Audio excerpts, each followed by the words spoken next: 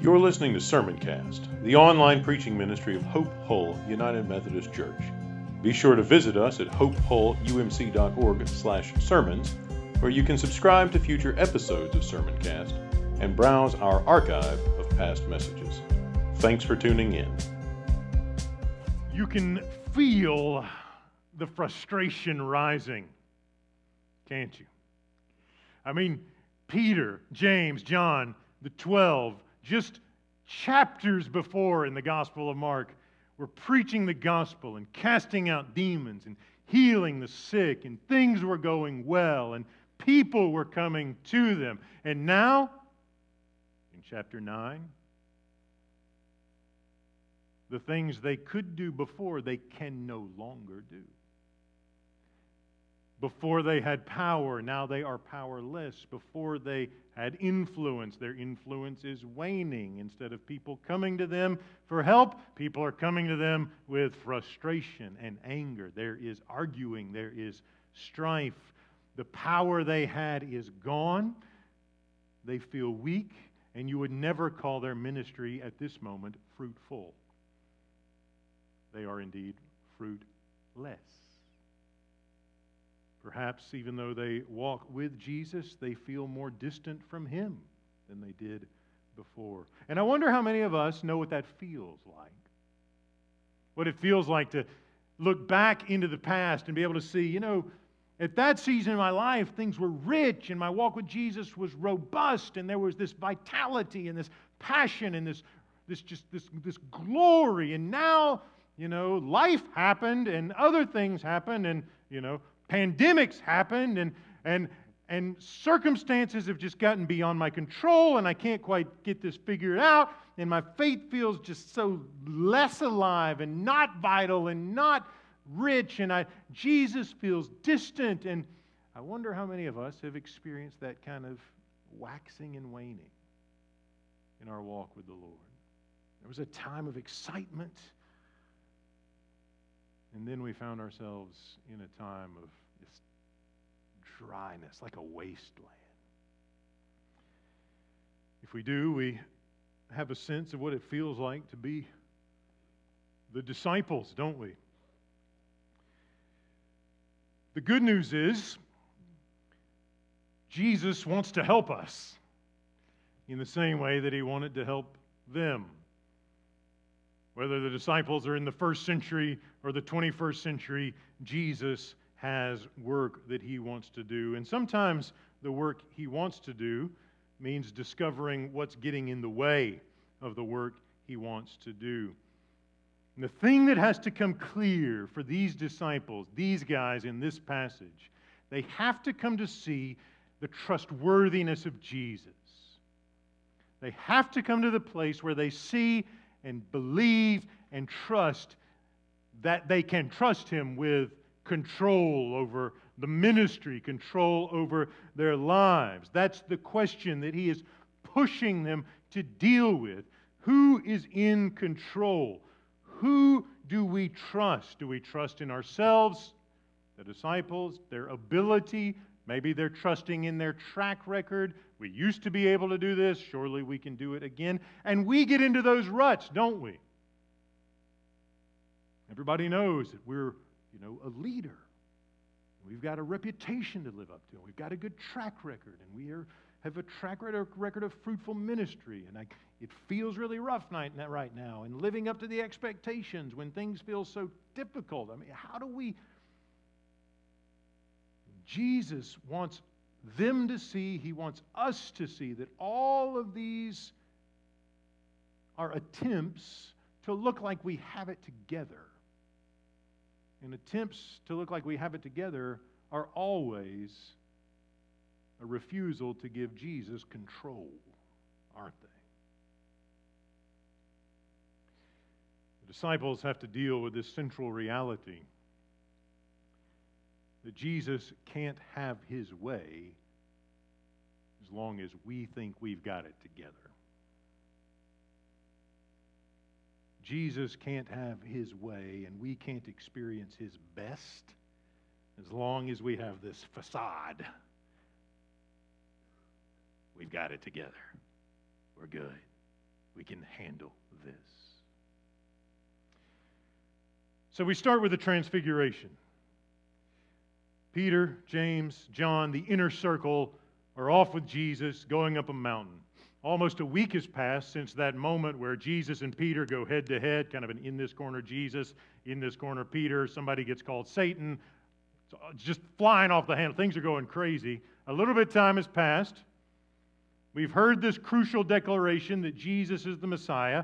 We've discovered that it doesn't mean what Peter thinks it means. And now we're going to get some more information on what it actually means. And that information comes on a mountain. And this mountain ends up being what C.S. Lewis called a thin place. Maybe you've experienced a thin place. For Lewis, thin places were places where we had experiences and places where, like, the curtain, the veil between heaven and earth feels a bit thin. Maybe it's a place where Jesus made himself known to you uniquely.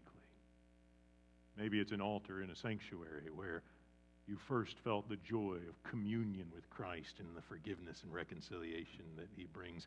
Maybe it's a place where he brought you from freedom to some substance or to something else.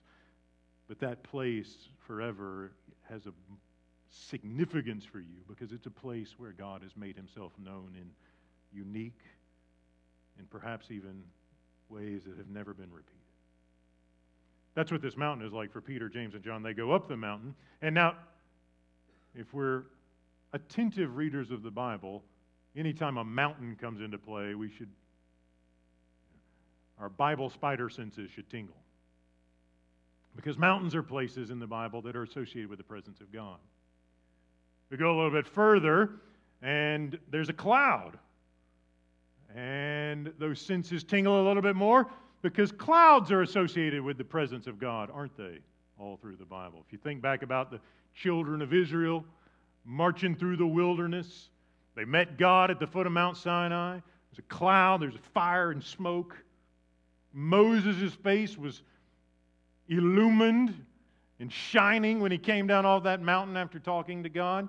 And as God went with his people, his presence was marked by a cloud of fantastic glory. When the tabernacle was constructed, the cloud descended on the tent. When they passed through the wilderness, God was before them as a pillar of cloud by day and fire by night. So anytime we get mountains and clouds or luminescent people, dazzling white clothes, God is revealing something new.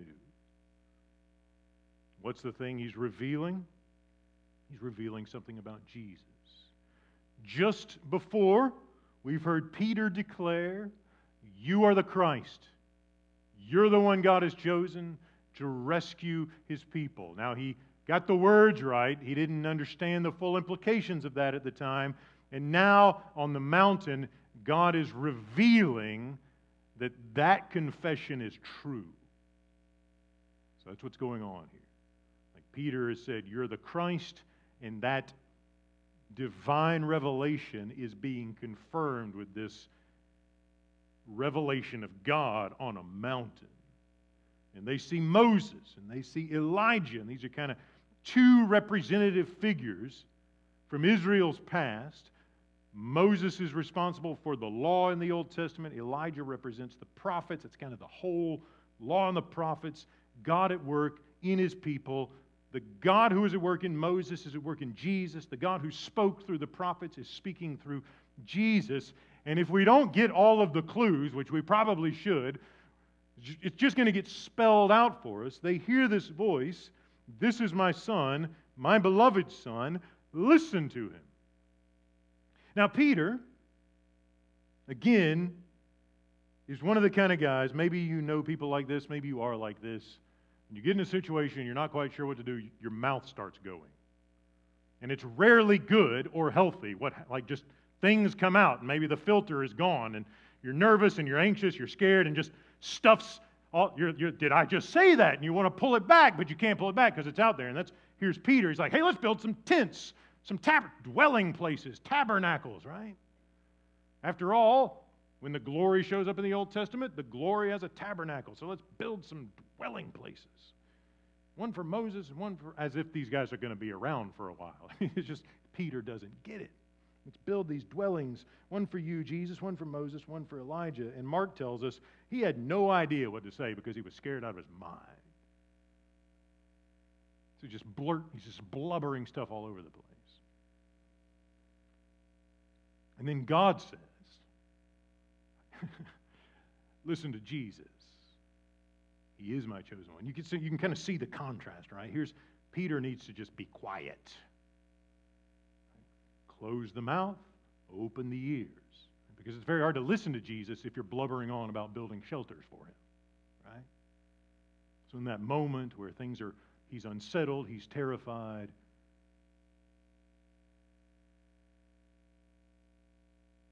don't try to handle things, Peter, by coming up with hey, I don't know what to do, let's have a building project. Right? It's an effort to be in control, Peter. Just chill. Listen to Jesus. He's the chosen. He's my anointed rescuer, my son. And all through the Psalms, when God says, this is my son, he's the king of Israel, the king of the nations. And all of that is brought forward and carried, and Jesus is endowed with this vocation to be the king of all. The king of the Jews, the king of the Gentiles, all of us. Peter, however, has not learned not to put on the I've got it all together facade. He has a plan. Let's build some shelters. And he has to kind of be put in his place, gently, implicitly. But that's what happens. Jesus is affirmed, and Peter is supposed to be getting this reality that if you want his best, don't think you've got it all together. Just back up. Take a deep breath. And instead of offering your plan, just listen to Jesus. We can't have his way. We can't have his best as long as we think our plan is the thing that matters, that we've got it all together. And then it all disappears. And it's just them. The revelation has come. That moment is over, and they begin to come down the mountain. Then Jesus says something to them that is puzzling to many of us. Keep it a secret. Don't tell anybody until after the Son of Man, a title Jesus used for himself, has been raised from the dead. And we think, okay, we get that. We've read the gospel. He's going to the cross. That's what the Messiah does. He's going to die for the sins of the world and then be raised from the dead. Peter has no idea what Jesus is talking about. And you might think, wow, we're doing pretty good if we know more than Peter does. But what's going on here, right? Peter, and this is emphasized, is questioning Jesus. But he's not bringing the question out publicly. He's keeping the question to himself. He's questioning in his heart. They keep the matter to themselves. What could this rising from the dead mean? Right? And it's helpful to understand a little history. In the ancient world, first century Jews, so many of them were looking forward to something called the resurrection, but they weren't looking forward to the resurrection of the Messiah. They were looking forward to the resurrection of all the faithful Israelites. Right? When God would come and rescue them, then, like everyone who had felt the oppression of the pagan Gentiles and all this Rome and the other oppressors beforehand, when God does this spectacular rescuing thing, the faithful dead are going to be raised up. And they don't have a category for like one person getting raised up ahead of everybody else. That's not in their theology. And they really don't have a category for the Messiah being that one person if they had a theology where one person was getting raised from the dead ahead of everyone else. Because, and we spent some time reflecting on this as we've come to this point, but in the first century, a Messiah was not someone who goes and gets crucified. That means you're not the Messiah if you wind up dead after the conflict with the bad guys. Right? The Messiah was someone who leads a revolt, someone who liberates the people from oppressive bondage, someone who would send Pilate packing if he made it out alive at all. And those power players from Judea who made their bed with the Romans would probably get what's coming to them too. And if the guy who thinks he's the Messiah goes down, it just means he wasn't. So Peter wasn't expecting the Messiah to die.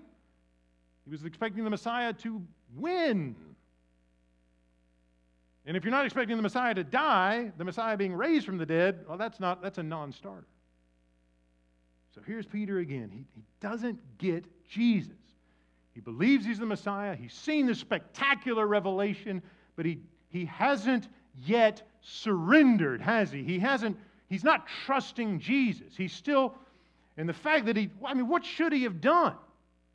Questioning among themselves what this rising from the dead could mean. You can kind of imagine, here's Jesus is making his way. There's the trail down the side of the mountain. If you're like backpacking, maybe you can imagine what that might be like. And you're like off on a day hike or something, and you're coming down the mountain, and it's kind of an easy stroll. Maybe Jesus is a little bit ahead, and Peter and James and John are maybe a few feet behind him, and they're like rising from the dead. They're trying to figure this out. They don't have a category for it. They are struggling it, and they don't want Jesus to hear because they'd be embarrassed if he takes it for granted. You ever been in a situation like that where somebody says something, they assume you know what they're talking about, and you don't want to let them know that you don't know what they're talking about because then you would be embarrassed that you're not in the loop on whatever the thing is? That's how these guys feel right now.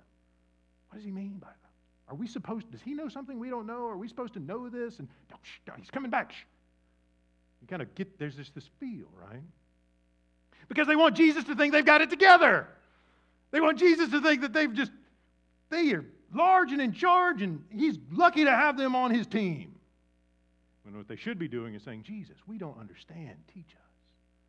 After all, the voice of God has just said, listen to you, so we'd like to hear more about that. We're all ears. But you never hear the disciples going, hey, Jesus, we're all ears. Would you please teach us, instruct us? Instead, they've got questions. They keep their questions to themselves, and they try to handle it. You ever try to handle it? Well, Jesus' way is the best way, and we can't have his way until we learn we don't have it together. So just these little clues all through this passage that these guys have not yet surrendered to Jesus' way. And they're missing out on his best because they think they've got it together. They catch up with the rest of the guys, and there's a crowd. And we're accustomed to the crowds because they're following Jesus and his disciples all over the place. But this crowd's a little different, isn't it? Because there's a conflict. Seems like every chapter in Mark has a new conflict, doesn't it? There's an argument happening. So Jesus naturally says, hey, what are you guys arguing about? And this one guy comes out of the crowd, and he is not happy with the disciples because he sought them out. He had heard about their signs and wonders, and they're with Jesus, and he's a miracle worker, and his son had been possessed by a demon for a very long time, and the thing tried to kill him and kept him from speaking and would throw him into the fire to try to burn him, and the water to try to drown him. And you can imagine, especially, if your kids have ever been in a precarious or dangerous situation, you know how painful that is, don't you? You know you want to rescue, but you know you don't have what it takes to do it. You don't have it all together. You're not in control, and you're watching the world spin out of control, and you want to fix it, and you can't fix it. And the pain that your child is suffering is compounded by the fact that you can't do a thing about it. And so this guy is here, and he's coming to Jesus, and he's in desperation, and he thought it was going to get fixed, but Thaddeus doesn't know what he's doing anymore. Come on! Jesus, your people, listen to what he says.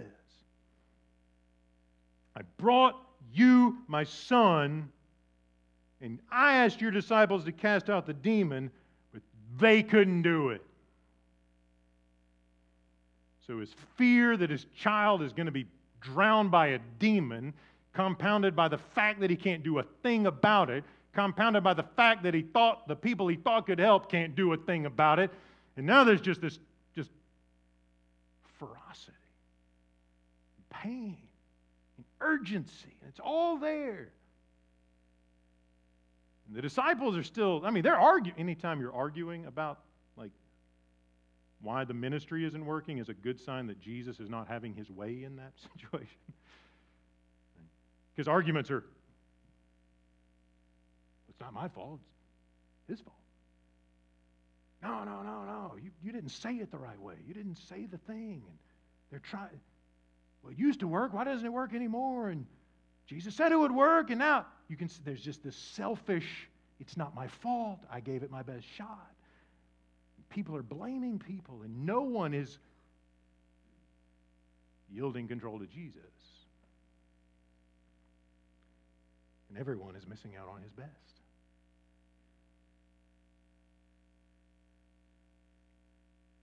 Jesus, again, you see his just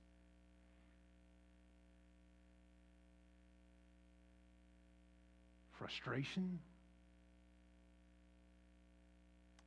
You faithless generation, how much longer must I be among you? And it feels like Jesus saying, like, we've spelled it out so plainly. What the kingdom is like, what God is like, what I want to do. You guys are so consumed with looking good and having the power, all of these things. And it's faithlessness. Faithlessness. And that invites us to think about the nature of faith, right? Because we throw that word around a lot, and I think we all think we know what it means, but do we like, what does Jesus want? Sometimes if you watch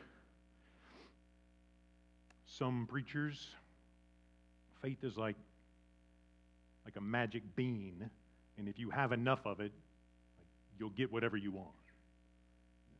It's like a seed. You just plant the seed of faith, and if you have enough of it, then like blessings from heaven will rain down on you. And if you're not having blessings from heaven, then you must not have enough faith. It's not what Jesus is talking about here.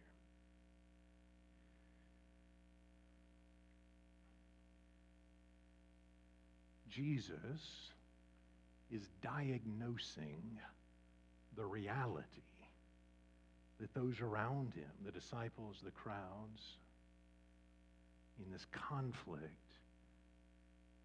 are not exhibiting trust. It's not that they need more faith so that Jesus can do something for them. It's that they are holding on to control instead of yielding it to him and trusting him with it.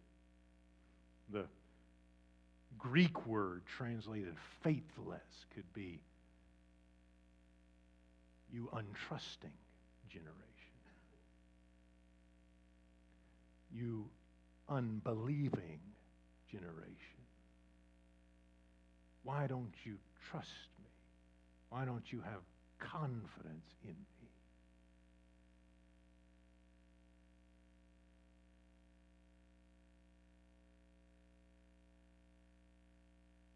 And it invites the question, what does Jesus have to do for us to trust him? Voices from heaven? Miracles?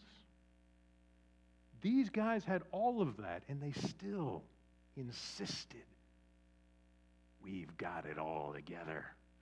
We know what we're doing. And Jesus is more of a token than a Lord.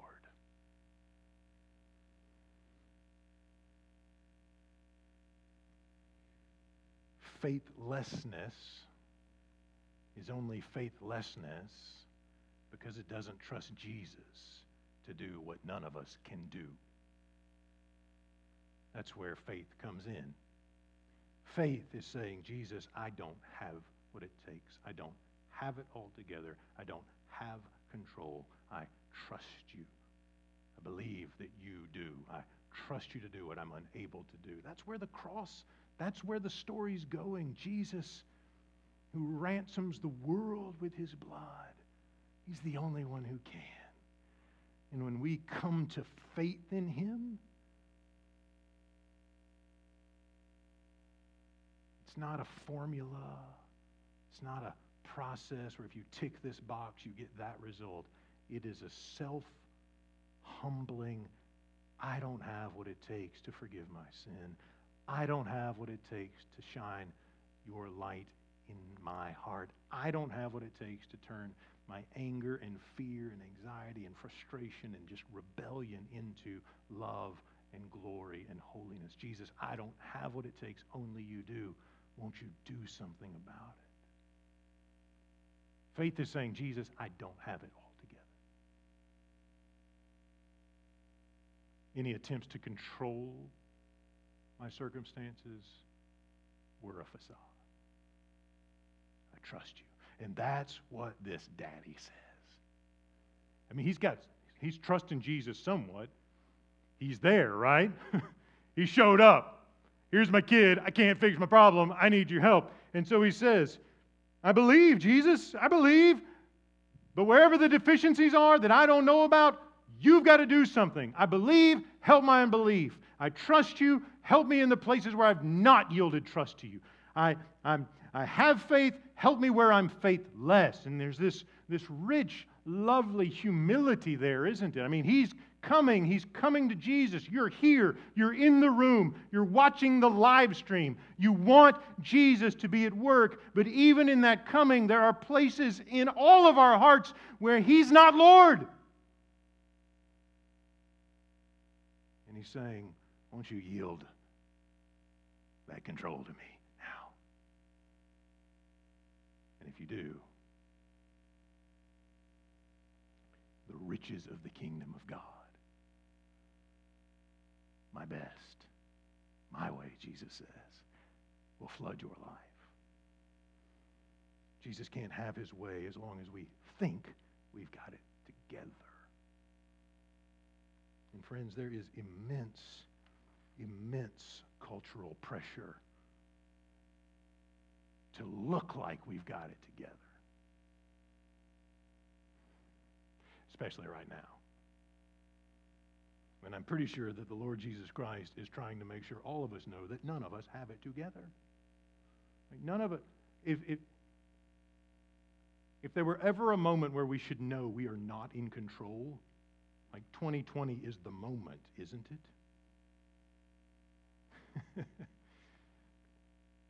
And how do we respond to that? I mean, you see how the disciples respond to this.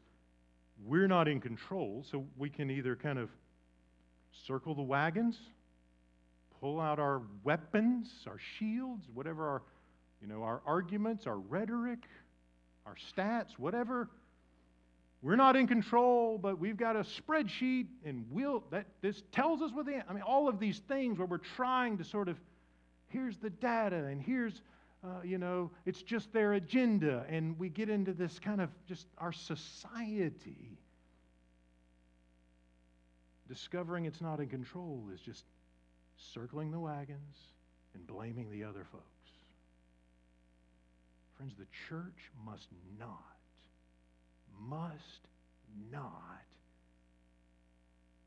fall to that nonsense. Jesus is Lord regardless. Jesus is Lord in the pandemic. Jesus is Lord over all things, regardless of whether civic authorities acknowledge Him or not. He is Lord. He is in control. And we are not. And the most important thing we can discover in this weird year is that truth. Jesus is Lord. I am not. He upholds all things with the power of His right arm. I do not. So when things fall apart, if we kind of slide back into our little hovels or our groups and just blame the other side, right? That's what the disciples do, not the right response, is it? What is the right response? Well, that's hey, Jesus, now that we're alone and you've fixed the problem,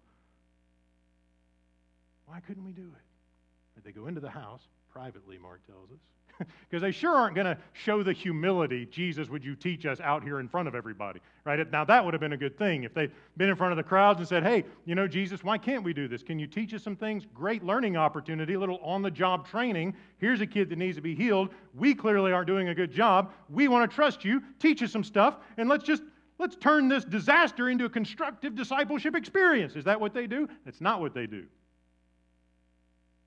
right? Because they're prideful. And they do not want everybody else to know what they don't want to admit what everybody else already knows, that these guys don't know what they're doing. They think they do, they don't. So they go in the house. The boy's fine now.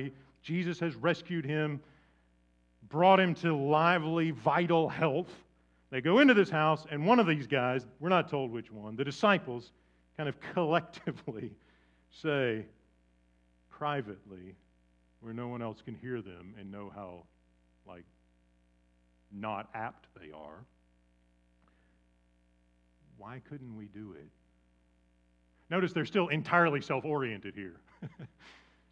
Even at this point, they're not saying, thanks be to God, Jesus, for the work that you've done. They're saying, why couldn't we do it? We, us. Here's our focus. And Jesus responds, this kind can come out only through prayer.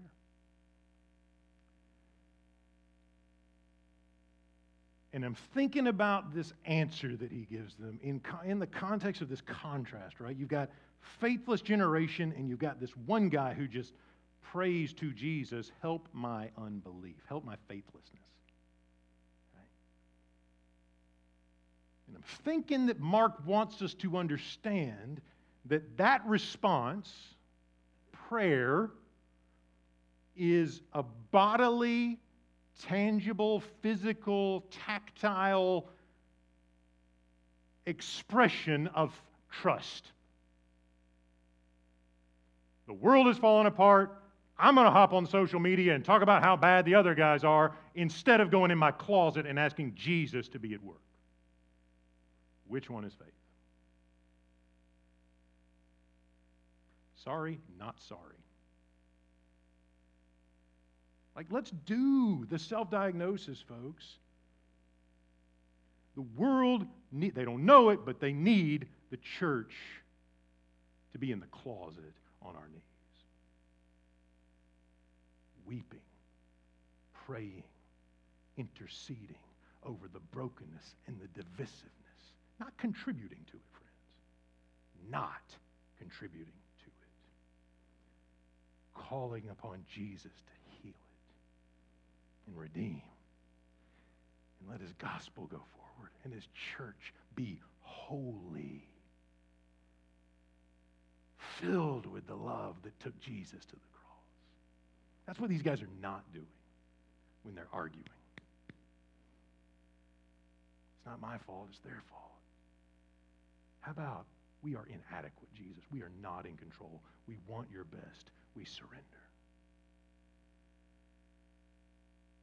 And what does this prayer look like?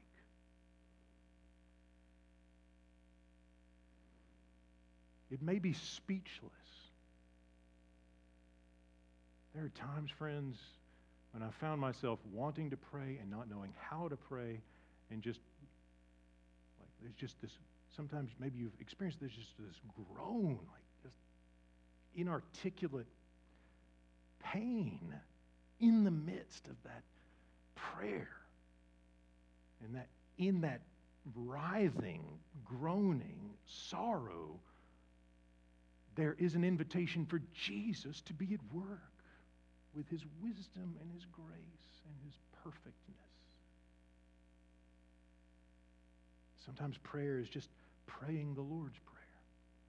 Your kingdom come, which means we're not in control. We don't have it together. Forgive us our trespasses. That means we don't have it together. Sometimes prayer is confessing our sin. Lots of times prayer is confessing our sin. Prayer is praying for our enemies instead of blasting them on the internet. Right?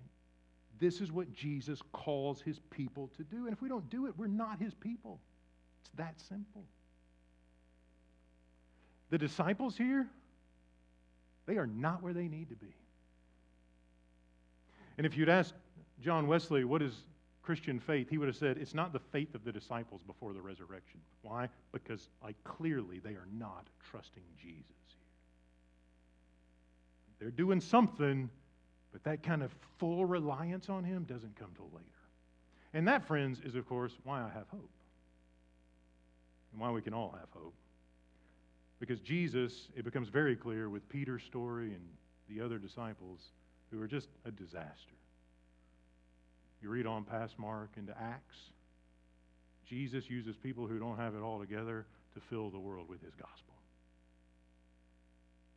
It takes some surrender, doesn't it? It takes saying, Jesus, I don't have it all together. But when that moment comes, all of a sudden, that's when His power comes.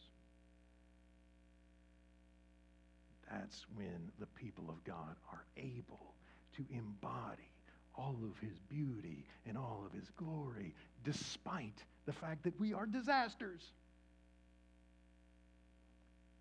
And I think God takes joy in that. Realizing we don't have it all together is a process of agreeing with God that we need Him.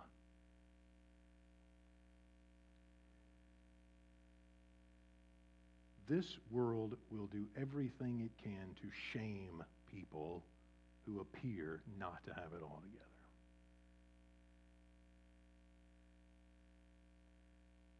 Very few people tell you how broken they are on Facebook. Every now and then somebody will, and everybody thinks they're weird. Most people put the shiny, happiest, greatest thing on there. Nobody pulls out their phone while they're fighting with their spouse. Hey, check it out, what's going on? Live stream, right? Because we want to look like we've got it all together, and society says you've got to look like you've got it all together. So here is a platform where you can show everyone your fancy new profile pic and your lovely new outfit and your, whatever it is, right? So that the world will think you got it together.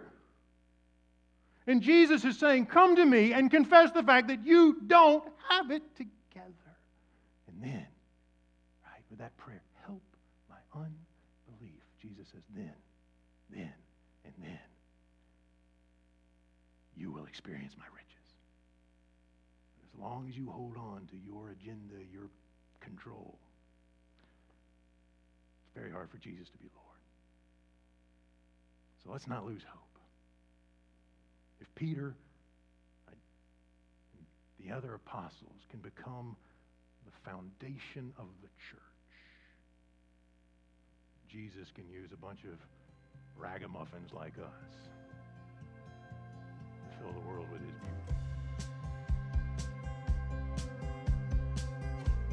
You've been listening to Sermoncast, the online preaching ministry of Hope Hull United Methodist Church. If you enjoyed this message, consider sharing it with a few friends. Remember to visit us at hopehullumc.org/sermons and subscribe to get notified when new content is posted. Thanks for listening.